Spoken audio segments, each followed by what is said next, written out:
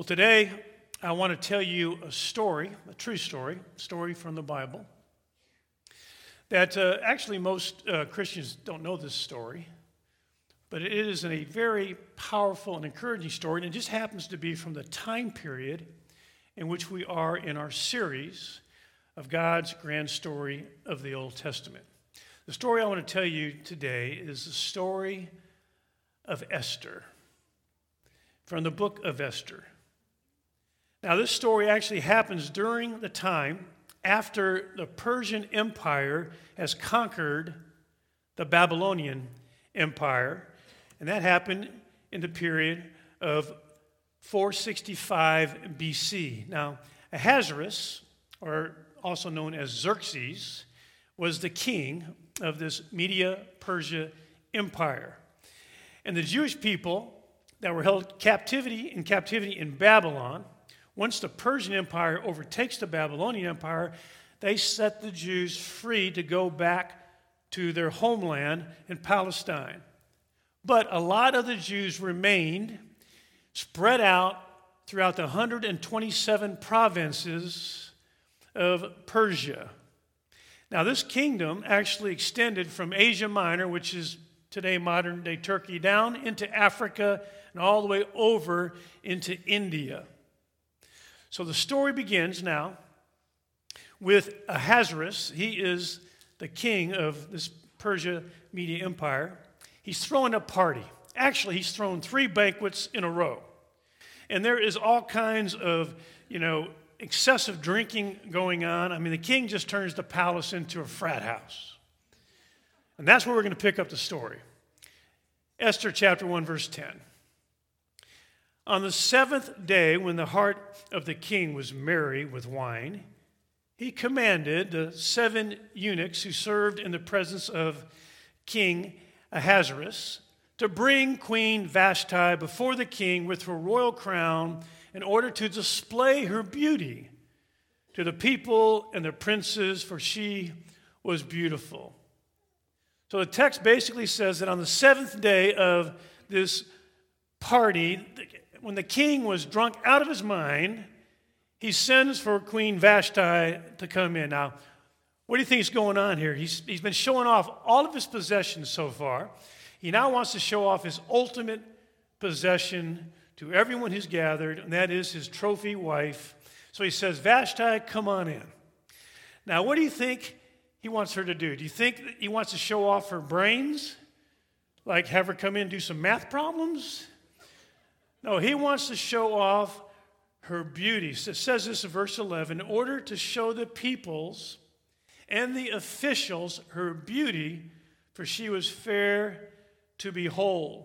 So he wants to parade her in front of a group of drunken men like a prize steer at a 4-H show.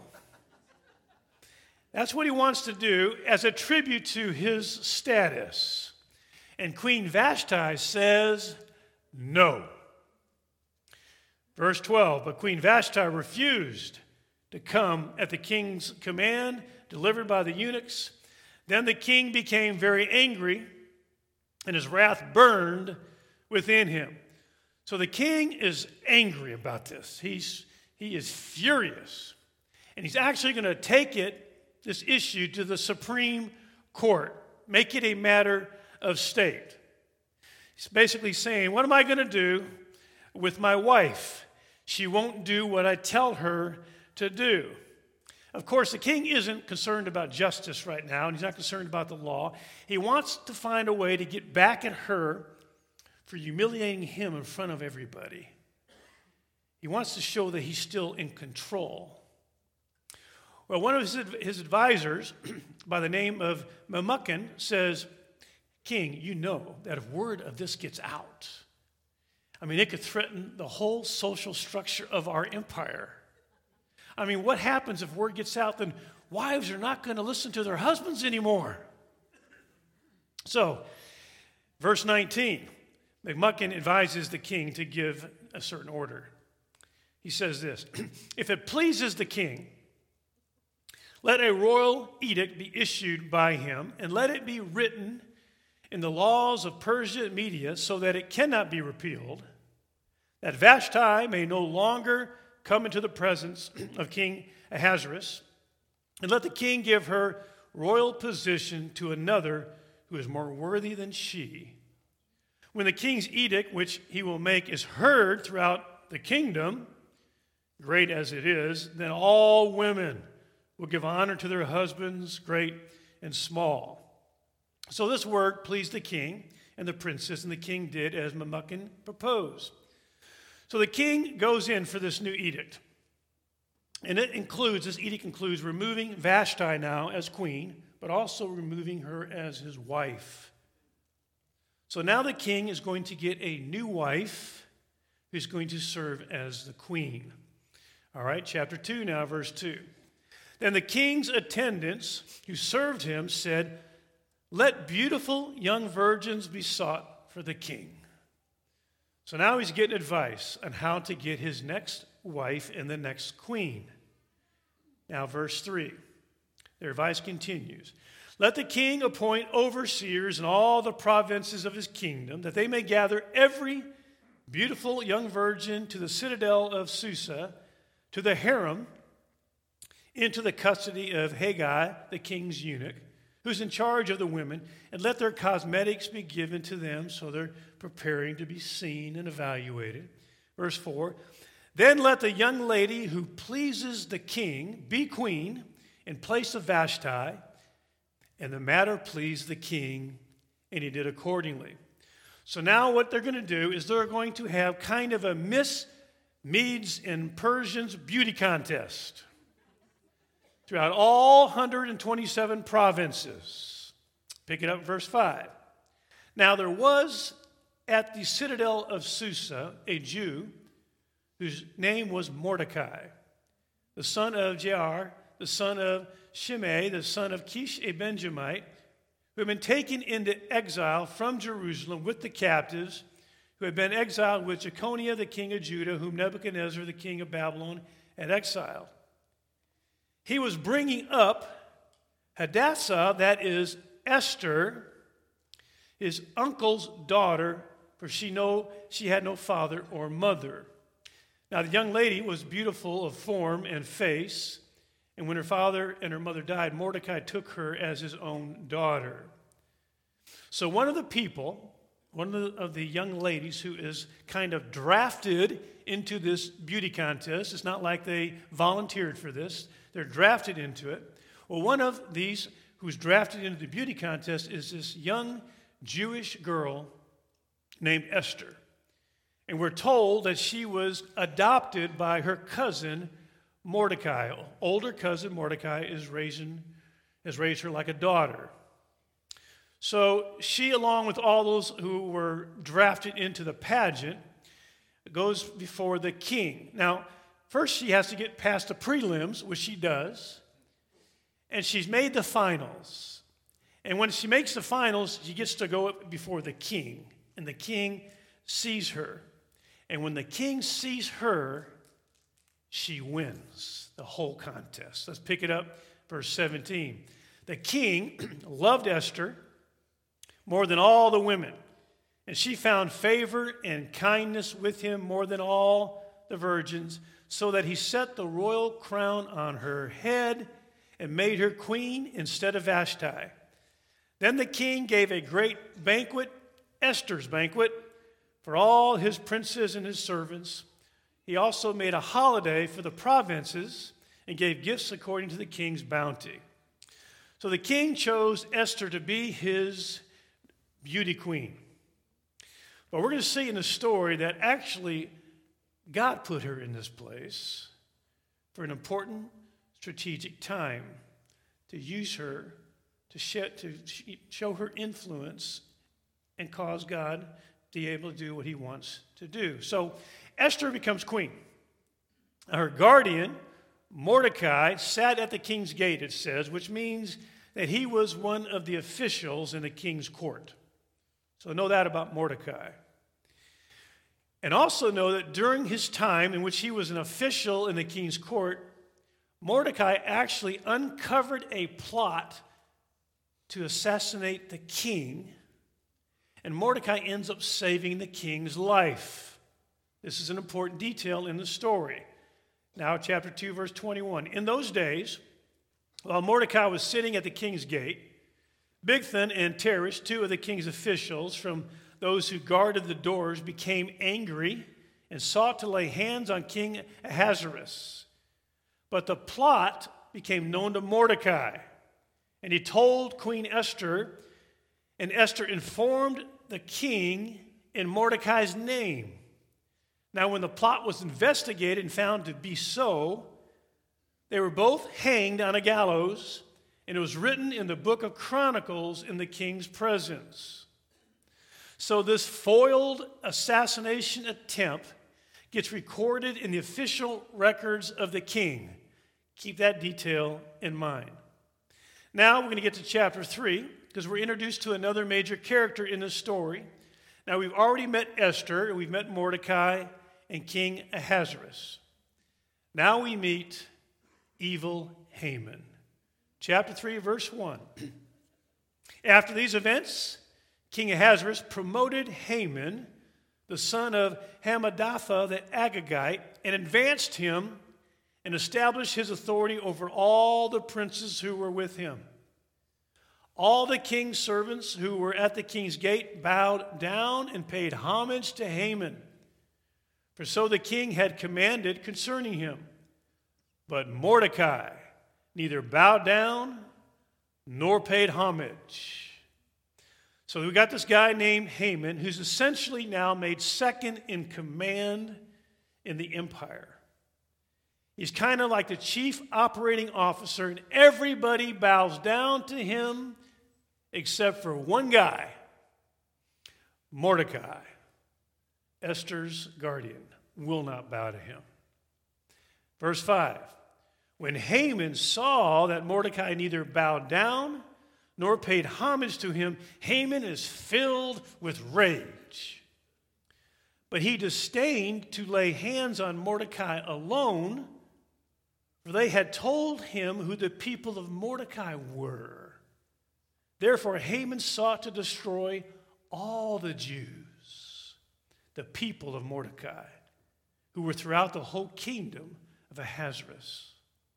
So now Haman wants to do more than just kill Mordecai. He wants to kill all the Jews, all of his people. So Haman wants to commit genocide on the Jewish people that are scattered throughout the 127 provinces of Persia. He wants to kill them all. Verse 8, then Haman said to King Ahasuerus, there is a certain people scattered and dispersed among the peoples in all the provinces of your kingdom. Their laws are different from those of all other people. They do not observe the king's laws, so it is not in the king's interest to let them remain. If it is pleasing to the king, let it be decreed that they be destroyed. And I, Haman, I will pay 10,000 talents of silver into the hands of those who carry out the king's business to put into the king's treasuries. So Haman wants to kill all the Jews in Persia, and he's willing to pay for it himself. Now, verse 10. Well, then the king took off his signet ring from his hand and gave it to Haman, the son of Hammedatha the Agagite, the enemy of the Jews. The king said to Haman, the silver is yours, the people also, to do with them as you please. Now, the king's like, it's kind of like, okay, whatever. I mean, he's not even really paying attention. He doesn't even know who these people are, the Jews. It's like here, just the ring, take care of it. He just hands over his authority. Verse 1 of chapter 4 now.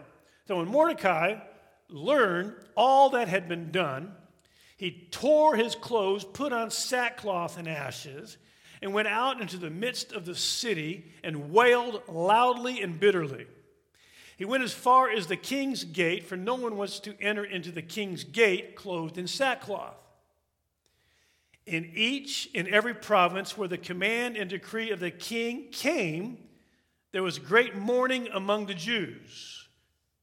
with fasting, weeping, and wailing, and many lay on sackcloth and ashes. So the word gets out to all the Jews in 127 provinces of this edict that they were going to be killed. And they go into mourning and wailing. Now, this word actually gets to Esther, too, in the court, the king's court.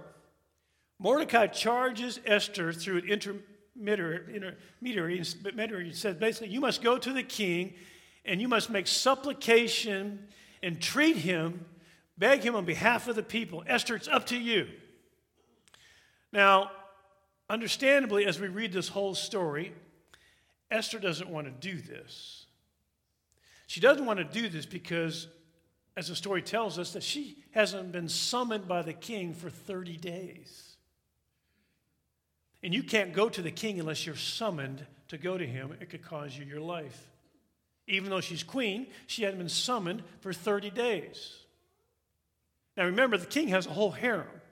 She has to be wondering if maybe he doesn't think about her the same way anymore. He's not pleased with her anymore. So if she goes in unsummoned, it could cost her her life. And Mordecai says, you need to tell the king to, reverse this order. But she's afraid about doing this. Verse 12 of chapter 4, when they told Mordecai what Esther had said, Mordecai told them to reply to Esther. Mordecai told them to reply this: do not imagine, Esther, that you in the king's palace can escape any more than all the Jews. For if you remain silent at this time, relief and deliverance will arise for the Jews from another place, and you and your father's house will perish. And who knows whether you have not attained royalty for such a time as this. So Mordecai wants Esther to know something. He wants her to know that you've not been brought to this point of influence in your life just so you can accumulate a wonderful wardrobe and precious gems and exotic fragrances. You've not been brought to this point in your life to just be the most attractive, desirable woman in the world. You've not been brought to this point in your life for any of those reasons. You've been brought to this point in your life by God. You've been brought at this moment to work justice, to spare God's people from great suffering, to keep God's dream alive of a new community. You've been brought to this point to be part of God's plan to redeem the world, with those who know God being scattered throughout the kingdom. So he issues a strong challenge to Esther. He says, if you say no here, Esther, you're going to miss your whole purpose for existence. So what does Esther do? Here's a reply to Mordecai, verse 16 of chapter 4. She says, go, assemble all the Jews who are found in Susa and fast for me. Do not eat or drink for 3 days, night or day. I and my maidens also will fast in the same way. And thus I will go into the king, which is not according to the law. And if I perish, I perish. She says, okay, I'm not going to try to face this situation in my own beauty and in my own ingenuity and wisdom. I'm going to fast and pray, and I want you to fast and pray and get all the Jews to fast and pray. And then I'll go in. I'll risk it all. And if I perish, I perish. So now Esther, in her mind, survival is not her highest goal anymore. She's given herself over to something bigger than her own existence, something bigger than, attaining royalty. Now in Esther's mind, death's no longer the worst case scenario for her disobediences. So Esther fasts and prays, so do all the Jews, fasting and praying. On the third day, she puts on her royal robes. She stands in the inner court, and she asks to see the king. She's not been summoned. She's asking to see the king. If the king extends his scepter to her, she will live. If he doesn't, she will die. So she stands there waiting. The king sees her. He extends his scepter to her. She will live, at least for now. Verse 3 of chapter 5 now. Then the king said to her, "What is troubling you, Queen Esther? And what is your request? Even to half of the kingdom it shall be given to you." Now, this is king talk here. You got to kind of read between the lines. I mean, they really don't mean that when they say that. Kind of like, I'm in a good mood. What do you want?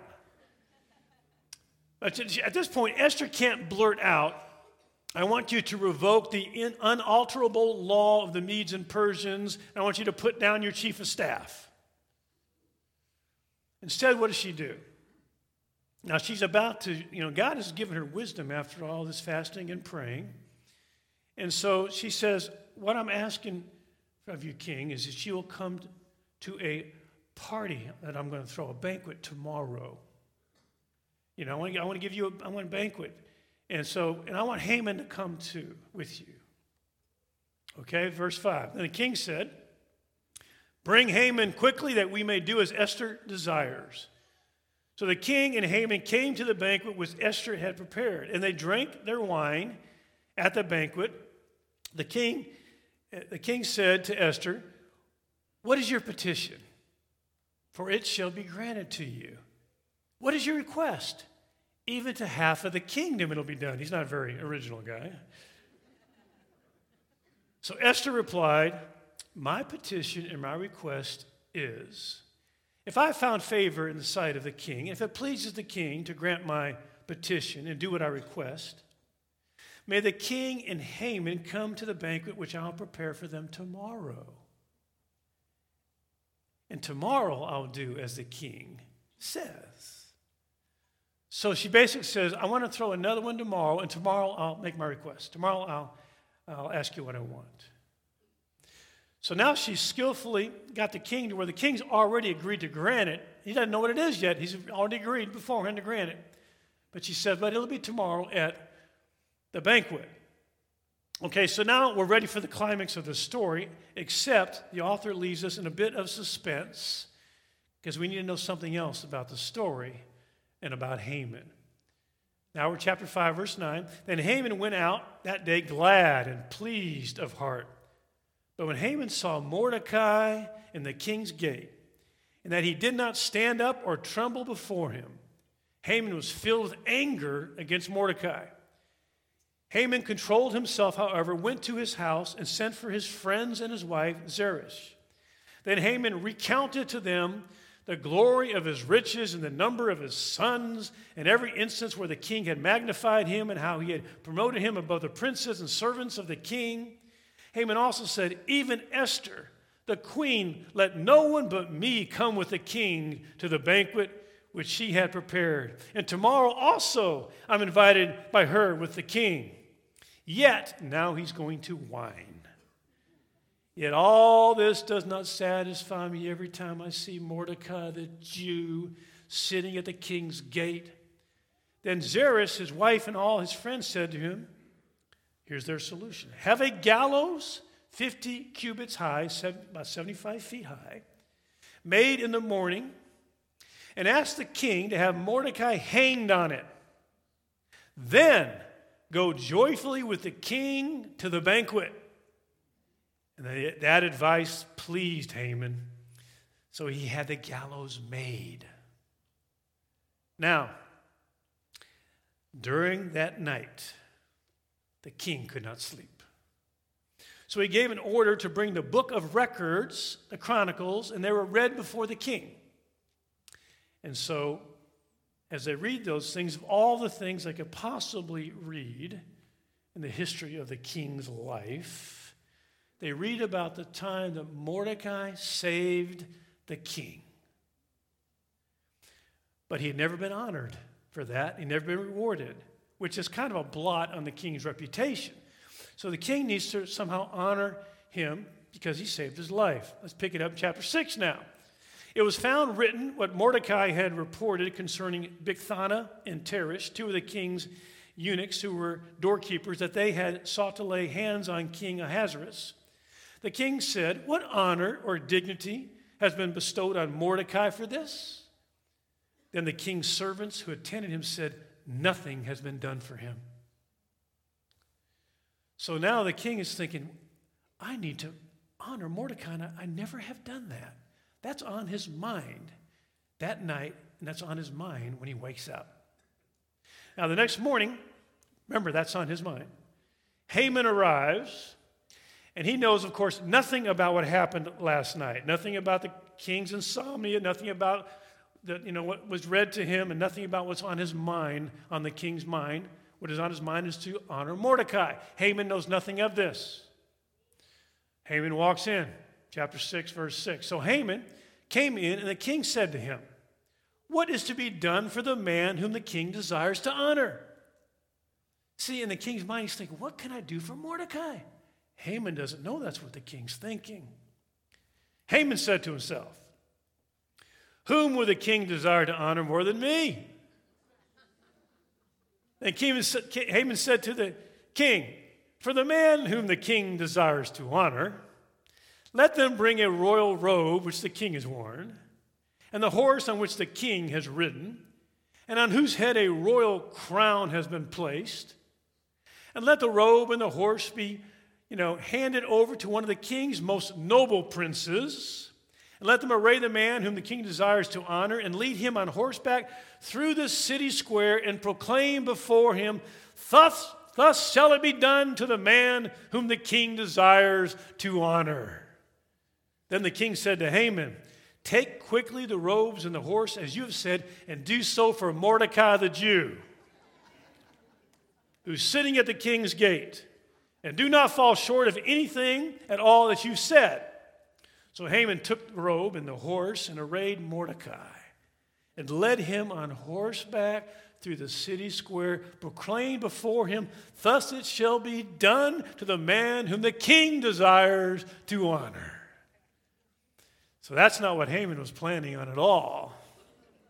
You can imagine his humiliation, his frustration. Now verse 12 of chapter 6, that Mordecai returned to the king's gate. But Haman hurried home, mourning, with his head covered. Haman recounted to Zeresh' wife and to his friends everything that happened to him. And then his wise men and Zeresh, his wife, said to him, "If Mordecai, before whom you've begun to fall, is of Jewish origin, you will not overcome him, but you will surely fall before him." Now, while they're still talking, verse 14, the king's eunuchs arrived hastily, brought Haman to the banquet which Esther had prepared.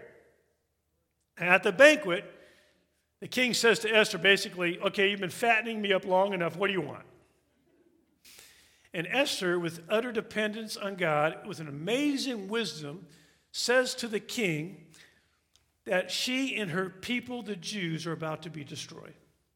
Let's read it. Chapter 7 now. The queen, Esther, replied, "If I have found favor in your sight, O king, and if it pleases the king, let my life be given me as my petition, and my people as my request. For we have been sold, and I and my people, to be destroyed, to be killed, and to be annihilated. Now, if it had only been that we were sold as slaves, men and women, I would have remained silent, for the trouble would not be commensurate with the annoyance to the king." Then King Ahasuerus asked Queen Esther, "Who is he, and where is he who would presume to do this?" Esther said, "A foe and an enemy is this wicked Haman. He's right there." Then Haman became terrified before the king and the queen. The king arose in anger from drinking wine, and he went into the palace garden. So he's going out there to think about what he's going to do. He's so infuriated.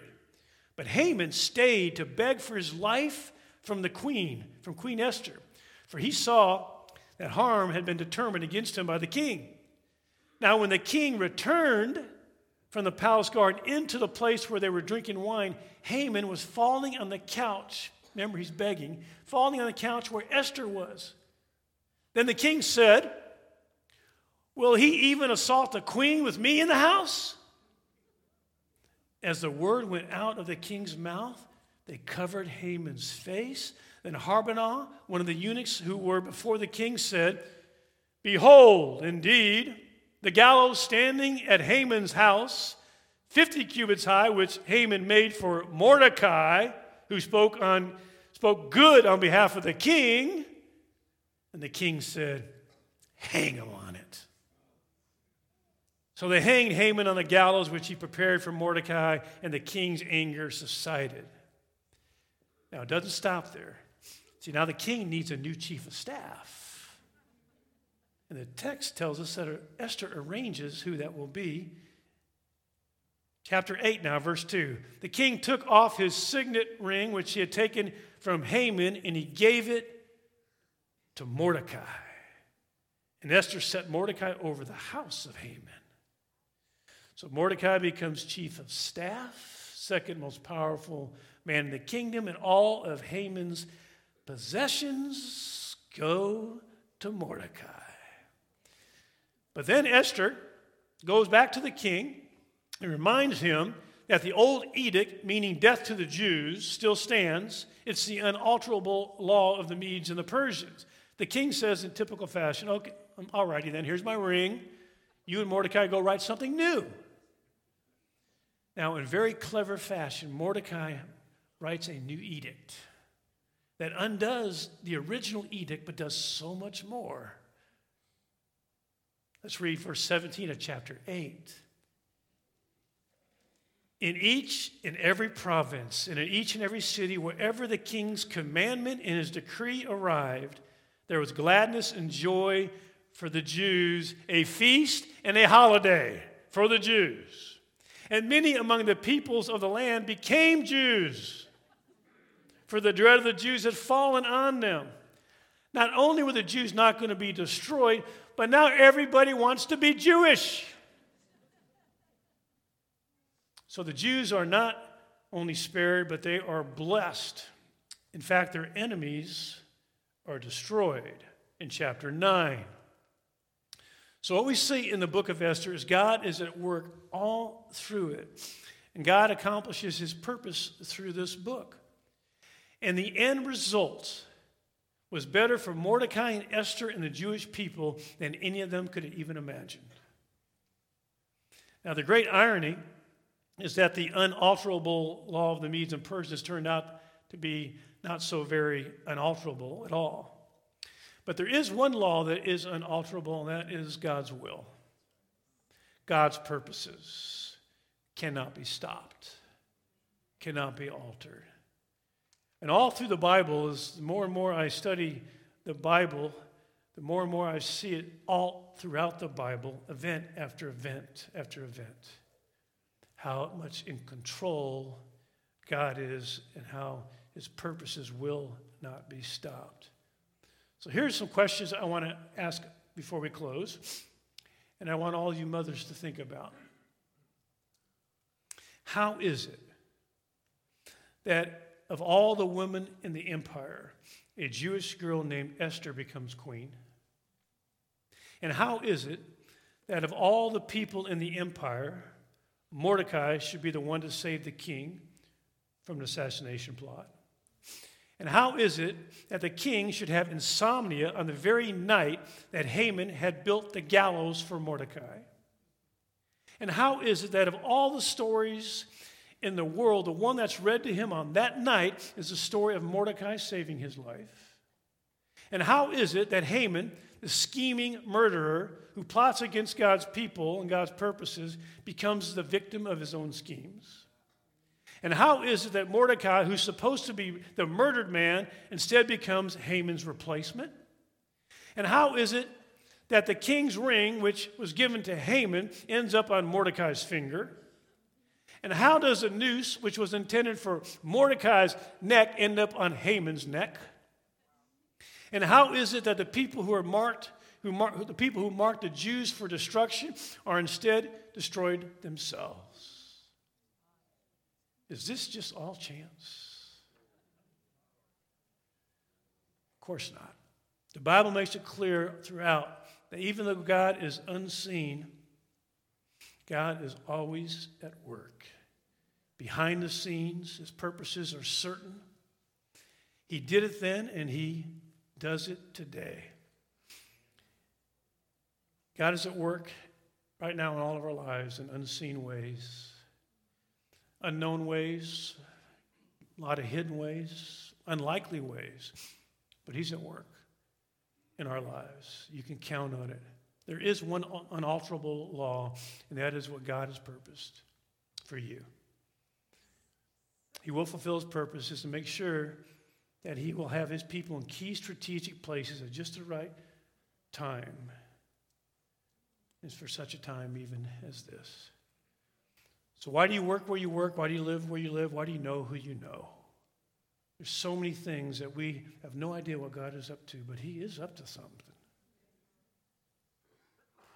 And the end result of what he's up to will be better than we can even imagine. So to all of you moms out there, God is at work in the lives of the people you're most concerned about. So on this Mother's Day, I just want to ask all you moms, just take a deep breath, let it out, and trust that God is in control. He's working. And the end result is going to be better than you can even imagine. Happy Mother's Day. Let's stand for prayer.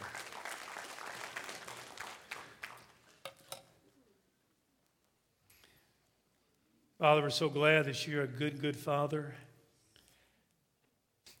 We praise you for your sovereignty, your wisdom, your goodness. We bless you, Lord, and we pray blessing on all the moms today, blessing on every text, email, phone call, every gathering, your blessing on every mother here today, Lord. I pray your blessing on those who long to be moms and aren't, Lord, that you would, again, bless them beyond what they even imagine as well. Lord, we just pray that this week we will be those who shine the light of Christ and be those who trust you, that you're working even in ways that we don't see and doesn't even appear to be possible. That, Lord, you're just going to, by the time the end comes, we will see that you've done exceedingly abundantly beyond all we've asked or even thought. In Jesus' name.